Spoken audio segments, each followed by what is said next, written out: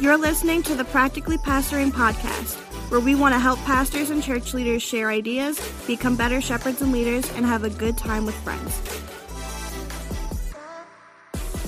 Welcome back to the Practically Pastoring Podcast. My name is Frank, and I am glad that you are here. Everyone is here, even our adjunct professors. Everyone is in the room, and we are so stoked that everyone's here. First off, up in Baltimore, Maryland, we got Jeffrey Simpson. That was a 1 week joke, bro. No, I'm bringing it over. Down in Sumter, South Carolina, Mac Powell. Delmar P. Hello. Yeah, down in Florida. Was that a Chick-fil-A sandwich or a McDonald's chicken sandwich? That is a Steak and Shake steak burger. Born and raised in Normal, Illinois, just like I was. Nice. I'm Andrew Larson. And not in the same room with him, but the music's over, so just keeping the energy. Timothy Miller. Hey. Still here and no music behind me. Yeah. So how's everyone doing? How was everyone's weekend on Sunday? Guys, I had a blast yesterday, and I have to tell you why, because you're going to join me on this. I'm not asking you. It's just going to happen. A local pastor buddy reached out and said, "Hey, can I borrow a Lakeview shirt next week?" This was a week and a half ago. He said, I want to wear the shirt while I preach, and I want us as a congregation to pray for Lakeview Church."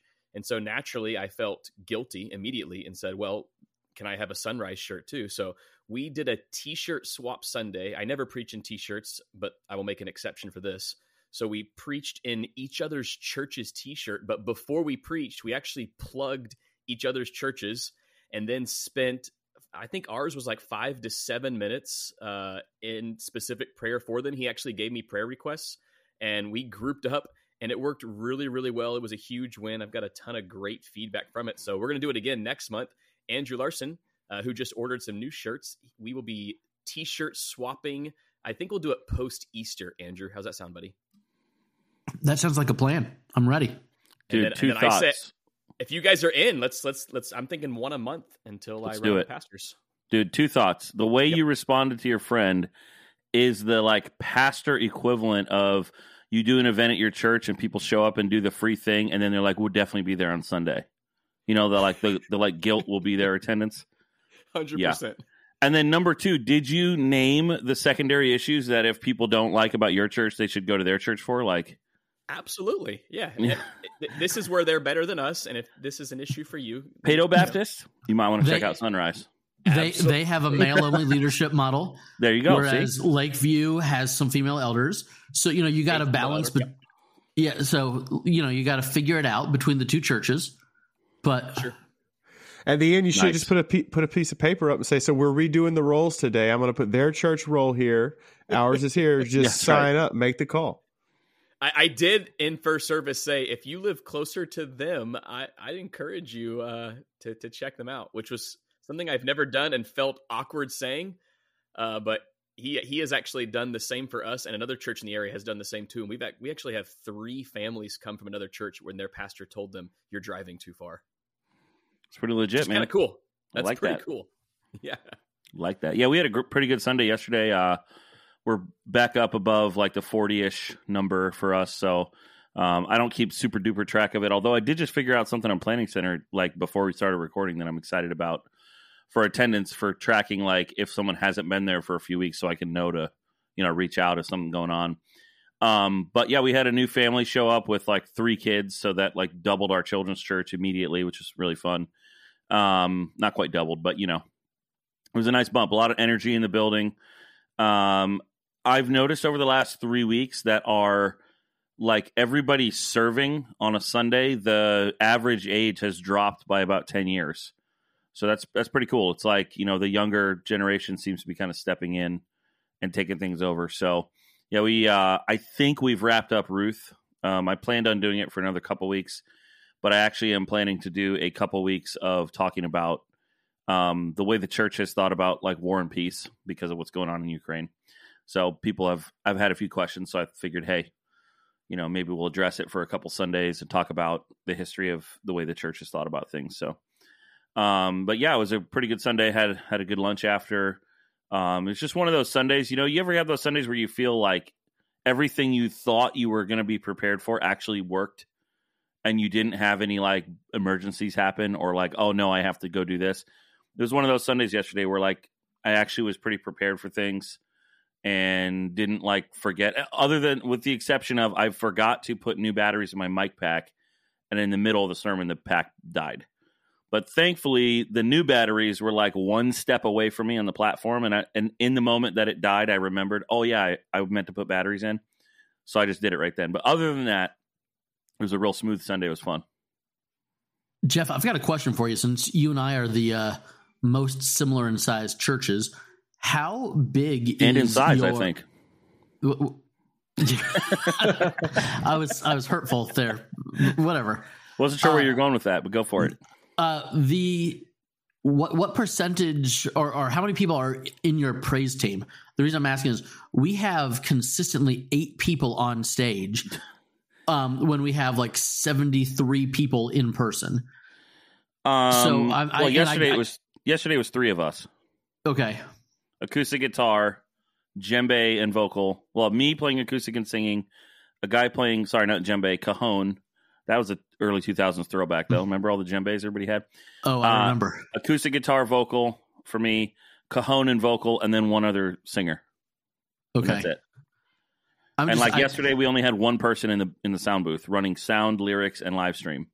I don't want to say to our praise team, hey, y'all, let's get a rotation going. We don't need all 8 of you at once, but 90% of the time, all 8 of them are there together, which is great because you're like, oh, the place is kind of empty, and then I stand up to preach and it looks full because they've all gone and taken their seats. But it's a touchy subject, especially I feel like in smaller churches where there's more of the vibe of like if they want to serve, they should be able to serve.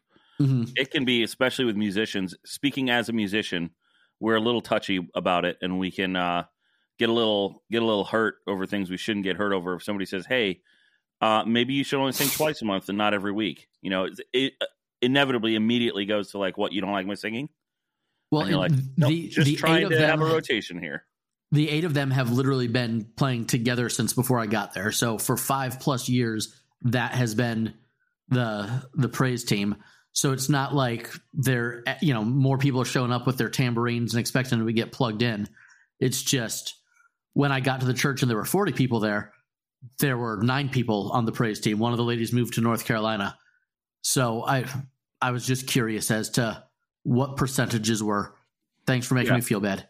We have a smaller team. Well, since they're probably listening, Safety Harbor Worship Team, please divide it in half and figure it out. All right.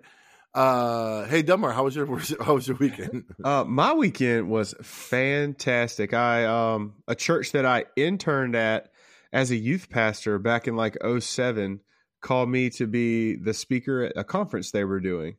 So it's Charleston Baptist Church having a conference at Myrtle Beach. So the whole weekend I was conferencing it up, which, if you've done the conferences, it's a whole different way to do like student ministry. I will tell you, this is kind of cool. Like most conferences that are a weekend thing, usually it's like 4 sessions, and this one still was. It's just all 3 of the final sessions were on the same day. So like it's definitely doing 3 different sermons in one day. I was actually kind of cool. Like it was a fun, like, especially because it was on the purpose of the church, so with them being so close together, you were able to be like, so 2 hours ago we were talking about this and connect it really neat. You know what I'm saying? So it was a really good weekend. And the students, man, it was, because I've been out of that world for a couple of years now, and it was just so fantastic to just see that like untainted by the world passion. You know what I'm talking about if you've ever been there, where they're just singing, they love Jesus, and you're like, man, this is great. And the vulnerability that's often there with students, just be willing to ask you questions that other people would never ask because they don't know you're not supposed to ask it, quote unquote, So it was a great weekend. I had a good time. I preached this weekend and it was fun. Got to do the circuit here at my church, preach 3 times. And I don't think we've talked about this. So we've been in this new series now for 4 or 5 weeks now. We're doing like a survey of the New Testament. And so we're just kind of doing like high level, big picture of every book of the New Testament. And we probably sit in like bigger books for a little bit. But I got to do the book of Titus, the letter of Titus. And that was fun. Kind of just sitting in there and and explaining why we're talking about Titus and the importance of Titus and things like that. And it was fun. I felt it was a little bit more of like me just going through the text word for word as opposed to like kind of preaching, but it was a lot of fun. I actually have a question. Because you guys have maybe I know like Andrew, you sit down when you talk, so it's a bit more. It feels a little bit more personal. Yeah, I do. Do you guys have any like not call and response, but like in your sermons, do you talk to people in your sermon in your congregation? Like, is there ever like a time where like you ask a question, you actually want feedback from the congregation, or is when you're preaching, they're quiet, you just talk? This is my time, people. No, I'm just kidding. Yeah, I do actually. I have gotten a little less formal over the years here. I think I'm just like more comfortable, and I will, make little comments. I never plan them, but other than I think once or twice over the last 5 years, I've done like a specific Q&A moment in a sermon.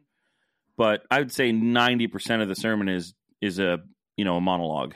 I don't go for back and forth a lot, although I've seen it done really well. It's a little bit tricky with our online world too, because it almost alienates our people online. It's hard for them to really hear or understand what's happening in the room. But there have been times where I've asked for a response or a call to response, or 2 weeks ago we went through John 3:16, and it was really fun. So I had everyone recite John 3:16. I brought some kids up on stage, and I said, just recite it in the translation you grew up memorizing it. And it was probably 70% King James, so it was really, really funny. So I made a comment about that. But for the most part, it's really tough to do that style of communication.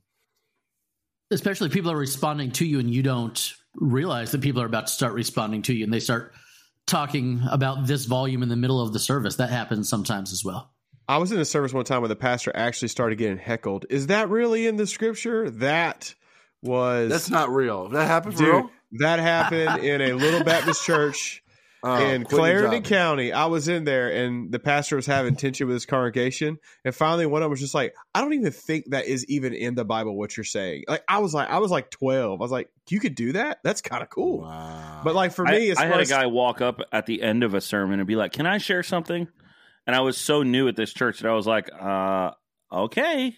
From the mic, like on stage? Yeah, he came up front. Ooh. And it was just him like sharing about how meaningful something was. It wasn't really like for or against the sermon, but it was just real awkward. Well, I know for me, speaking back and forth, it really depends on my context. Like this past weekend, I was at the youth retreat. There's like 80 students there. I would pull them into illustrations. I'd be like, hey, what's your name? All right, so let's say Sarah was doing this. You know what I'm saying? And that translated really well in that room. Take Tim into account when it comes to like if there's an online stream. What's happened before is you just got like a Google phone number, and I have let people text in to me during the service. Hey, right now, text me what's some of your greatest fears. And then they're texting me, and I just pull my phone out, my greatest fear is hearing Dale preach or whatever they're saying, and I have used that because that way people online can even participate in my service that I'm preaching because it translates across that way. So I have used that technology before. But yeah, the whole call and response thing, I think it really depends on like your audience that you're at. One of our services is a bit more, whether it's call or response or regardless, they're more responsive to the message. They just like talk and they're more audible in than any other service I've ever been a part of. But I have this like concluding thoughts where I talk about how our faith should result in a certain kind of living and how we respond and relate to others. And I was using this illustration about how when you go to Culver's and the 15-year-old kid messes up your order, you're going to show grace to that kid because God has shown grace to you in your mistakes or whatever. But when I said, but then you're also going to get a free order of cheese curds. The guy said, was that really in there? I don't know.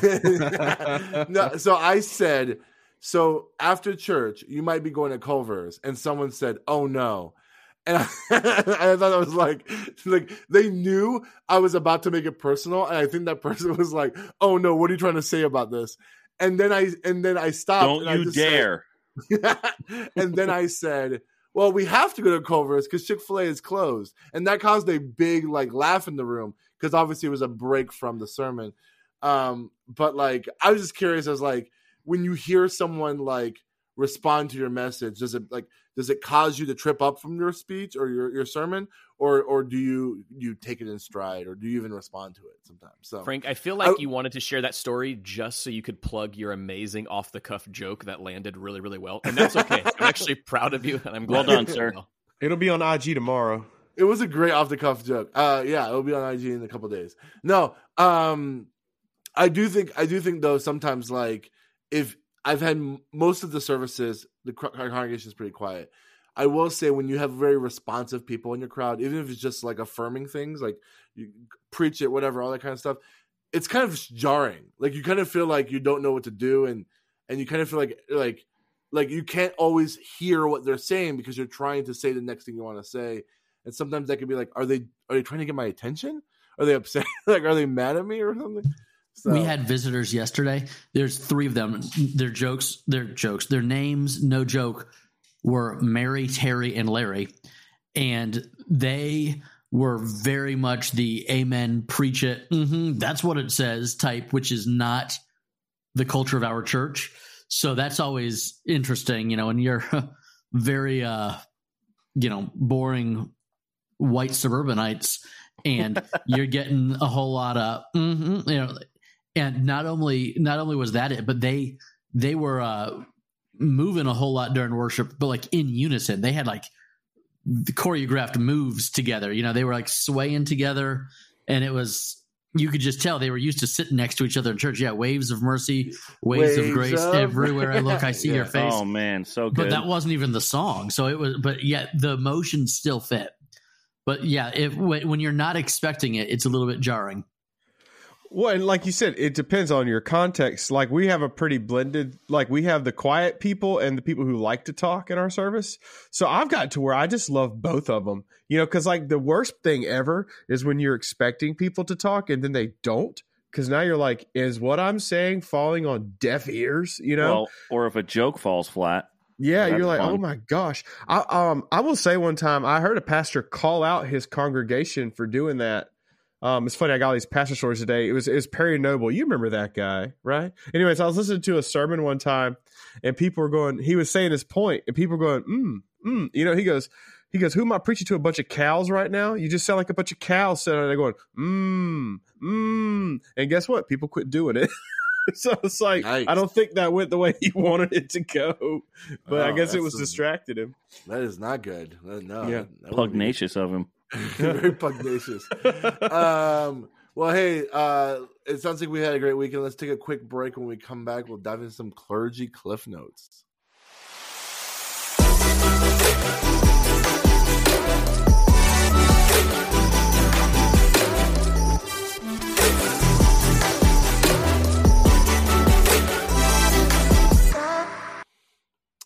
So we have an article that came out over the weekend from the Gospel Coalition, and it's entitled, "No, Christianity is Not as Bad as You Think." And it's an article written by Josh Howerton. So Josh Howerton, he's kind of newer on my radar as a pastor to follow. And so far I've been following him on Twitter, and he has a lot of great stuff. Like, I just like his tweets. I like his kind of perspective. I think he's a pastor. Maybe one of you can correct me on this. I think he's a pastor out in California. Actually, it's probably in the bottom of this article. It says it. He's in Dallas, Fort Worth area. Okay. And he had this like tweet that went viral where he just kind of showed that some of the assumptions that people have about Christianity is not as accurate based on data and like stats. And there was a number of them, and they were pretty interesting. And the way I assume this happened is that the Gospel Coalition saw that, asked Josh to make a blog post for the Gospel Coalition, and then now there's this article, the Gospel Coalition. But here are some of the 5 stats that he says are the cultural narrative. And I'll try to explain in a way so it makes sense. So the cultural narrative says that Christians aren't really pro-life. They're just pro-birth. And the stats show that that's not necessarily true. Practicing Christians actually adopt almost at double the rate than non-Christians. The cultural narrative says that Christians are sexually repressive and anti-sex, creating a toxic purity culture. And the stats show that highly religious couples tend to be more satisfied sexually in their marriage. The cultural narrative says that Christianity is emotionally repressive and bad on your mental health, and the stats seem to indicate otherwise. I know that was a stat going around that during the pandemic, the only people having better mental health were people who were continually connected to their churches. That was an interesting stat I remember reading about. Number 4, Christians don't care about the poor, only political power. And they said that Christians tend to volunteer more and give more to help the poor than any other group. And then Christianity is gender oppressive, a tool of the abusive patriarchy, creates toxic relationship for women. And the stats show that women are great in Christianity. I guess I don't know how to word that in a positive sense, but there's a line here that says there's a massive gap between the perception of Christianity in the world and on social media and the reality of who Christians are and what they do. And so after reading that article or skimming through it, what are your thoughts on Josh Howerton's assertions, which are based on stats and facts? What do you take away from this article?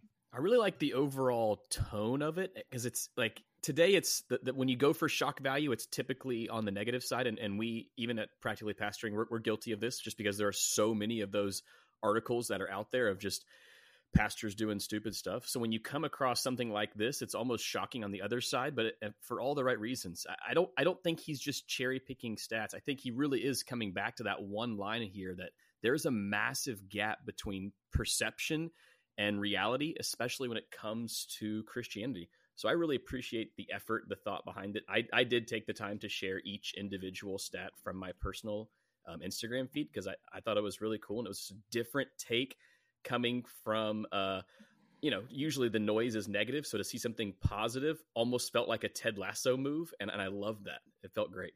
It does seem like in an era where the conversation of deconstruction and ex-evangelicals are kind of the predominant voice on social media in the conversation of the church, as well as obviously we're hearing constant stories. Like just this past weekend, it broke that the Hillsong guy had his own kind of personal issues that he's getting in trouble with. Like you hear these constant negative things that you very rarely hear anything defending the church.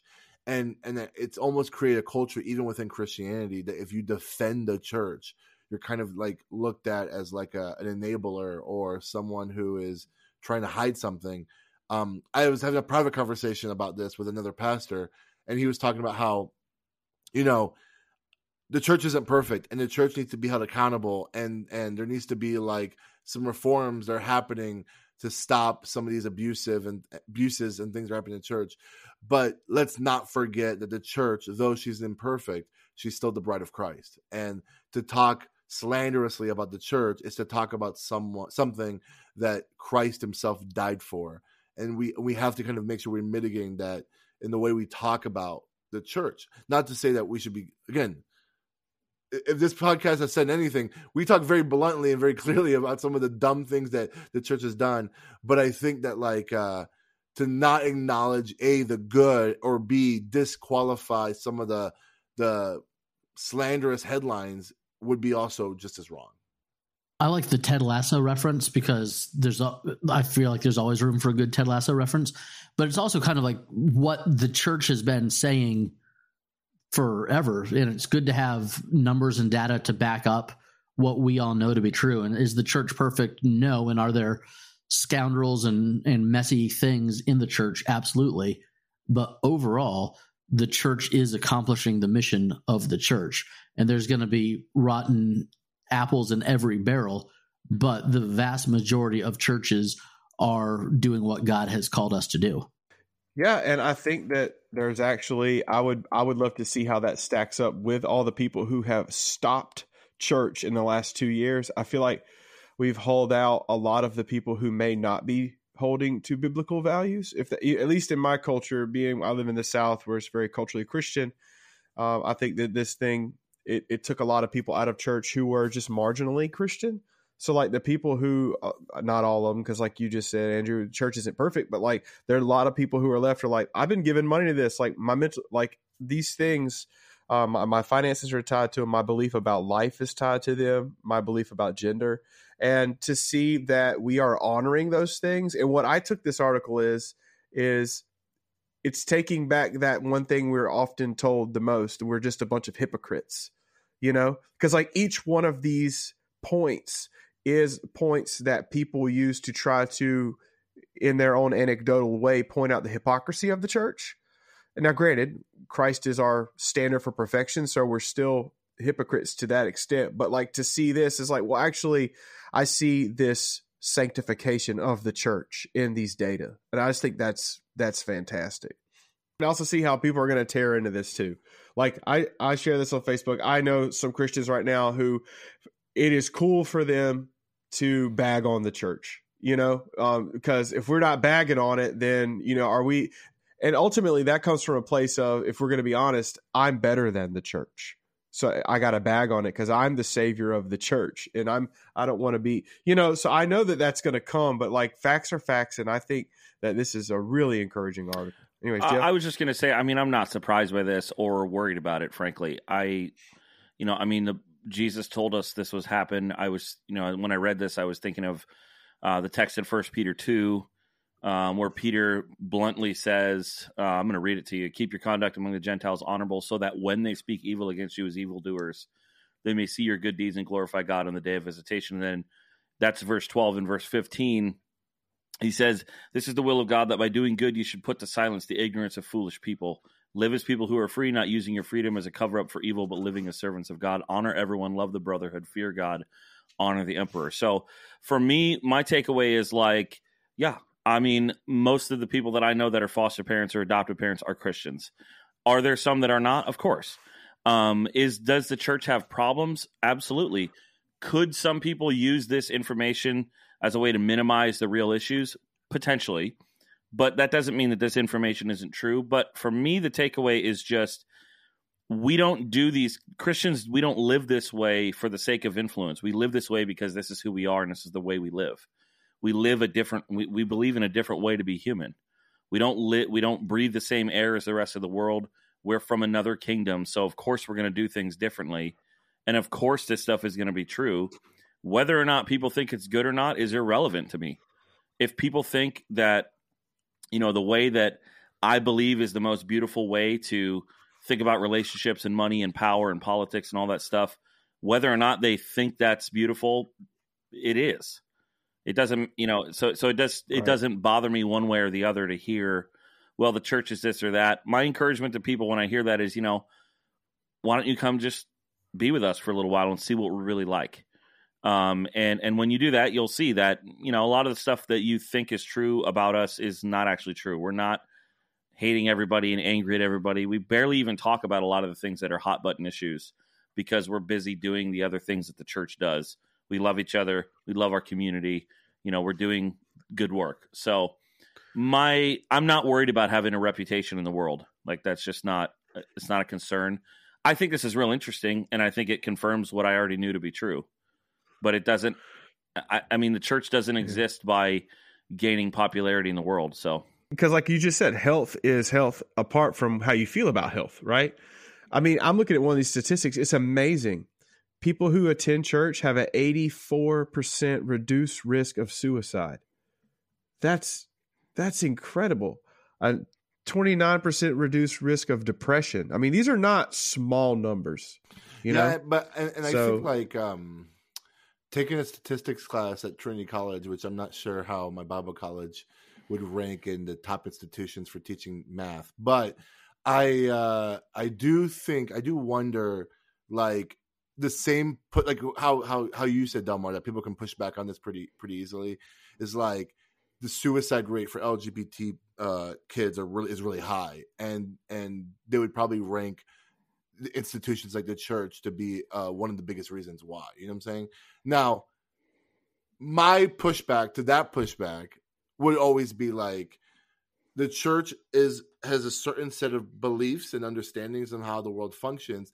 And if you're choosing to reject that, then there's going to be tension in your understanding on how to live and how to see the world versus how the church sees it. And therefore, if you choose to remain living in that tension, then it's, of course, it's going to affect your mental health. Of course, it's going to affect your view of the church, because you are being, your worldview is being challenged. And I'm saying this very curt, like I don't know how to say this in a pastoral way right now, because I'm just talking to friends right now. But like, that's one thing I often try to figure out as a pastor. Like, how can, when someone comes to me and their worldview and their perspective of how to live is so consciously against the way of Jesus, right? Like, how do I articulate to them the goodness that's found in the church, but it begins in the submission of their life? And I don't know, I say this very candidly with you guys, because I think there's a logical reason why that's true, but I don't know necessarily, I'm still trying to figure out, obviously it's a case-by-case thing, but how to pastorally show them, like, you need to submit even these deep desires that you have, whether it is to cheat on their spouse, whether it is to get an abortion, whether it is to live licentiously. Like, how can I, I mean, that's the state of being a pastor, right? Convincing people to live for the Lord. That is, I think, an issue of why people think these stats are cherry picking, because they look at those things of the ex-evangelicals, of those who are deconstructing, and obviously it's not everybody, but I'm like wandering here. You guys get what I'm saying? No, I get what you're saying. I think I can think of a couple people who I feel like if they would, in good faith, actually get to know me and the people in my church, they would have a hard time holding the views they hold of the church. But the reality is they've already decided that they don't want to be part of that and that they don't want that. And so they're going to find ways to be against it. And frankly, I don't know what there is to do for that, Frank, other than pray a lot. I mean, a lot. Pray for yourself that when you have interactions with them, you're loving and kind. Pray for them that God will change their heart. Because, I mean, we all know that we wouldn't be believing if God didn't change our hearts too. So, you know, and such were some of you is the line I'm thinking of, where Paul names all these issues and he says, and such were some of you. And I mean, for me, do I think that an article like this is helpful? I would say in my experience, it's helpful for maybe 5% of people who are convinced by statistics like this. It's helpful for Christians. Yeah, the vast majority of non-believers could care less about this. So I'm just going to keep doing what I'm doing. I'm not doing it so that they think I'm a spiritual person. I'm doing it because that's just what I do. But yeah, to your point and to Andrew's point, I look at this more as something for believers. Like, it's an encouragement. It's like, because our culture tells us every day how much we suck, but like, it's not that way. You know, like, our culture has a completely different narrative in a lot of things. So for me, this was very encouraging. Like, when I read this not as an evangel. Hey, we're not as bad as you think. You should join us. I read it more like, hey, guess what? Hey, you're told you're horrible all day long. You realize Jesus is still your king, right? Look what he's doing when he's alive in your church. I got some data for you. So for me, it was really, really encouraging.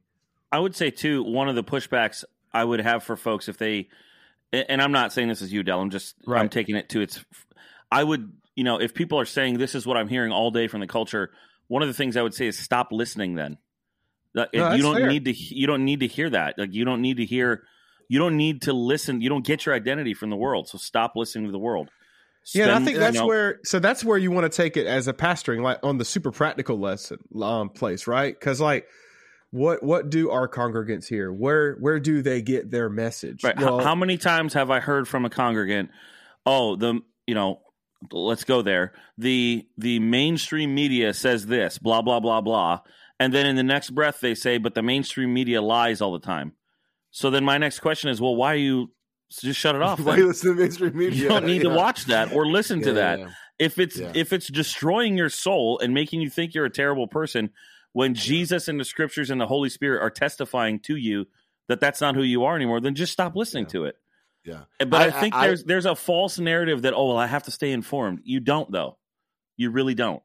I was going to say, one of the takeaways I think could be from this is, and this is just right where my brain's at. I was preaching on John chapter 9 yesterday, the guy who was born blind, who Jesus made the mud and sent him. And then when he goes to the Pharisees, he's like, look, I really don't quite fully understand everything that happened. The man called Jesus, there's this progression from the man called Jesus to the prophet, and then he calls him Lord and worships.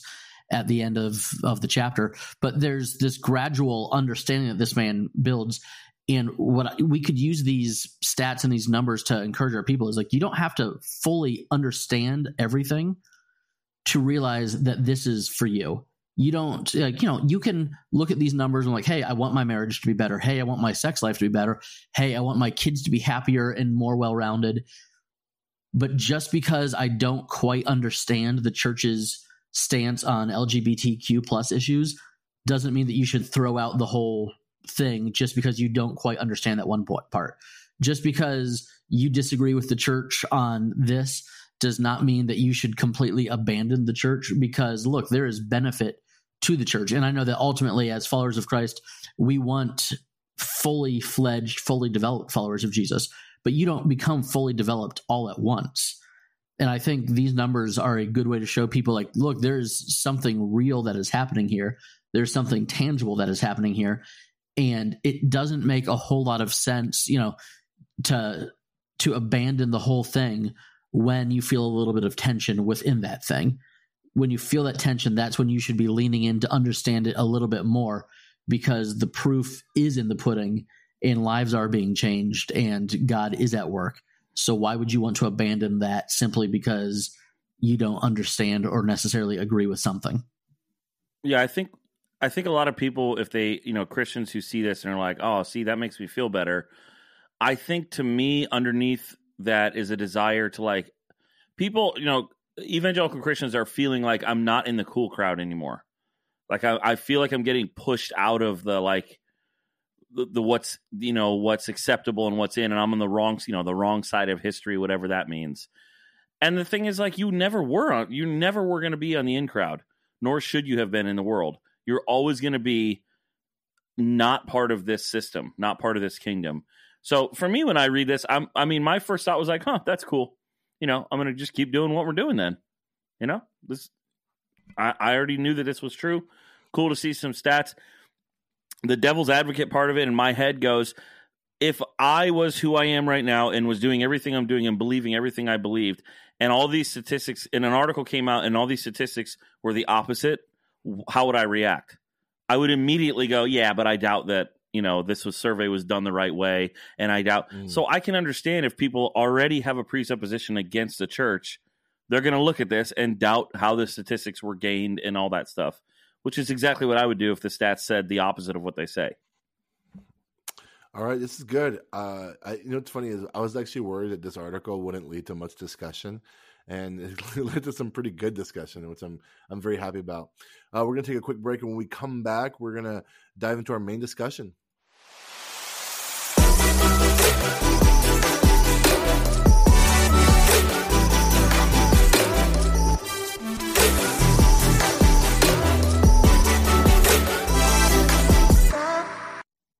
So this main discussion is actually a bit of self-serving for me. So at my church, I am creating a new believers packet. Basically, we want to kind of create something where if someone gives their life to Christ, we're going to either enter them into this system or hand them this packet and create like a several week kind of journey where a person who says, I've given my life to Christ, goes through like the very inception of what discipleship looks like, committing to the church, getting on the process to getting baptized, all that kind of stuff, joining a small group and all those type of things. And I was just curious, from a formal or informal standpoint, what does your church do when someone says they've given their life to Jesus? Whether if you have a Connect card or a little contact card in the seats and they say, I gave my life to Jesus today, or they just told you, I gave my life to Christ. What has been your process, if there's anything formal, or what have you done or given to people informally for folks who do that? I feel like this is an area we need to be so much better in as a church. Typically, I've just sat with them, prayed with them, directed them to an elder or another leader, guided them to a small group or one of our Bible studies. But I would love a formal process, something that, maybe the elders and I could sit down and talk through and say, hey, here's the very next step that we're going to take with new believers or with someone who comes to us like that. Because I feel like that's just one of those areas where, it's kind of a take it and see, and it depends on the context and situation. But I'm definitely not opposed to something formal. I know the church that I grew up in actually did a really good job of that, as did a lot of Southern Baptist churches. They were really good about immediate next step follow-ups, and I think it's something we need to get better at. I was waiting for Frank to finish whatever he was going to make so I could have that. With those great Epicos graphics for already sure. in there, man, sign me up. No, I do think, I mean, this might be a deeper conversation, especially I feel like in churches that have declined or that are aging, there can be like a sense where you don't expect there to be new believers. And I think that maybe that's, when I came, we had 2 baptisms the first year. And when I looked at the records, that was the first baptisms they'd had in like 5 or 6 years. So that's pretty crazy. That, you would almost get into a place where you don't even expect it to happen. And so when it does happen, it's like, what is it like when the fire drill happens in the office or the fire happens in the office and, they're running around, it's happening. Oh my gosh. It's that to me, that's kind of the vibes that I guess I've had in my head when somebody comes and says, or we had somebody recently click the button on our website. I gave I said yes to Jesus for the first time, and it was like, oh, what do I do? And that was me. I was just messing with you. Oh man, come on, dude. No, what I usually have done is I will, and this is where I would say, like almost what you said, Tim. If you're in a denomination, lean in to a lot of the resources. A lot of denominations have great resources in this regard. A lot of times you can get it for free as a church if you're in one. So in my denomination, we have some pamphlets that I'm holding up here. We have a What We Believe. We have a baptism one. We have like a Who the Alliance Is. So those would be some things. Crossway also has some good free, like, gosh, what are they called? Tracks. But they have one that's called How to Pray. And that'll be something that I hand somebody. So for me, I think what I've come to realize in the last couple of years is the first thing that a new believer needs to know is actually a couple of practices. I'm not even as worried about their beliefs. I know growing up in the church, when I was in youth group, that was like the big thing. Well, you're a believer, now you need to know this stuff. And I think that's true, but I, for me, am more convinced now that what a new believer needs to be discipled in is like, how do I actually pray? How do I actually like live this thing? And as you're doing that with them, you're going to run into these theological issues of, oh, you know what? I believe in Jesus, but I still have this view of sexuality from before I believed in Jesus. What do I do with that now? And that's where the sort of theological training stuff comes in, where you say, well, actually, this is how this works, and this is how God thinks about this, or, whatever. So for me, it's definitely informal. I've never seen a formal process. I've never been at a church, I think, where there was like a super formal process. It's always been a little more relational. And so that's how I've kind of always thought about it, is like a person comes to faith, and pretty soon I'm going to start asking them about baptism, which is going to lead to other conversations. But other than that, it's going to be like, here's how you pray. Here's a Bible. If you don't have one, here's how to read the Bible. Let's start in the Gospel of John, those kind of things for me. Yeah. What you just said is key, man. It is not one thing. It is I know, holistic. That's why I said it, man.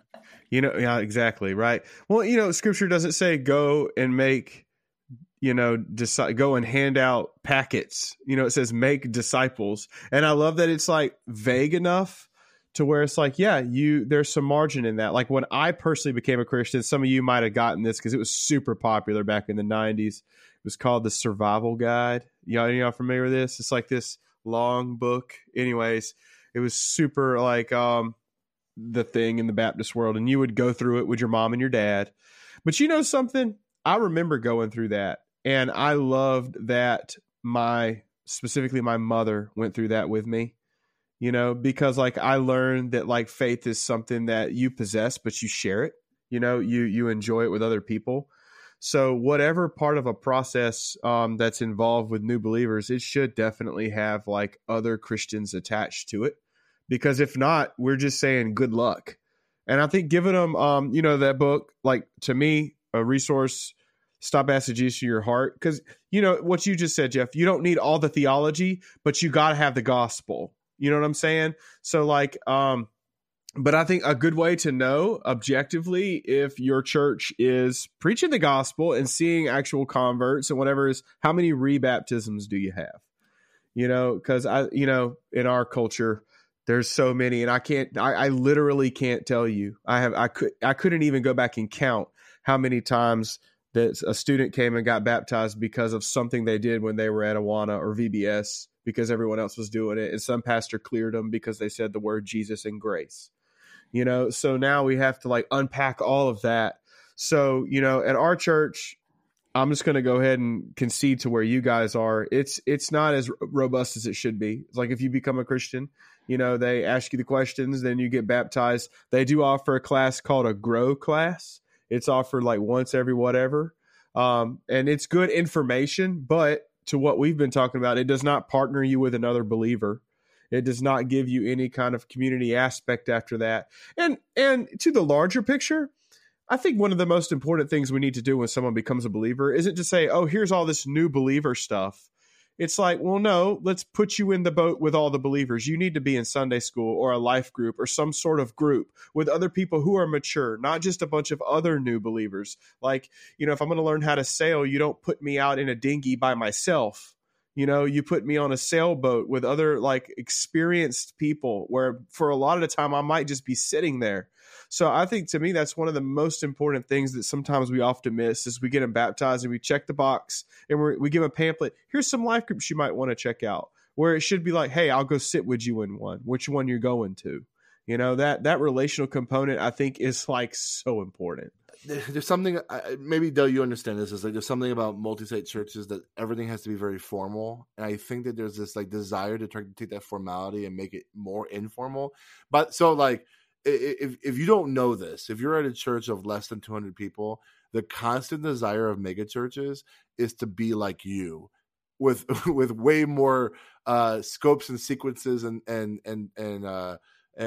pipelines to figure out how to pretend we're small as we're a big church, because so much of the desire is to make sure things feel personal, because it's very easy to make things not feel personal. And the advantage of being a smaller church is there's nothing not personal. Even the whole conversation that Andrew had at the beginning about having 8 people on the worship team, I think about that, and I think about the discussion. Dude, this is the weirdest humble brag ever. Keep going. This is not a humble man. brag. I wish I had such a small budget. It'd be so much easier. I don't even know why I talk anymore. I'm just gonna be.